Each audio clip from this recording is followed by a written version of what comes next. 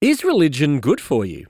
Critics of religion often claim that religious beliefs are harmful to individuals and dangerous to society.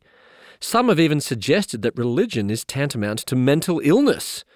Yet after surveying the wealth of medical studies examining the impact of religion, psychologist Andrew Sims wrote, "When looking at the overall effects of religious belief and practice on whole populations, there is substantial evidence that religion is highly beneficial for all areas of health and especially mental health. It is extraordinary and tragic that the findings of this large body of research are not better known. If it were anything other than religious belief or spirituality resulting in such beneficial outcomes for health, the media would trumpet it, and governments and healthcare organisations would be rushing to implement in practice." This is Rob Martin with God in 60 Seconds. To open up more space for reflection and conversation about God, go to thirdspace.org.au.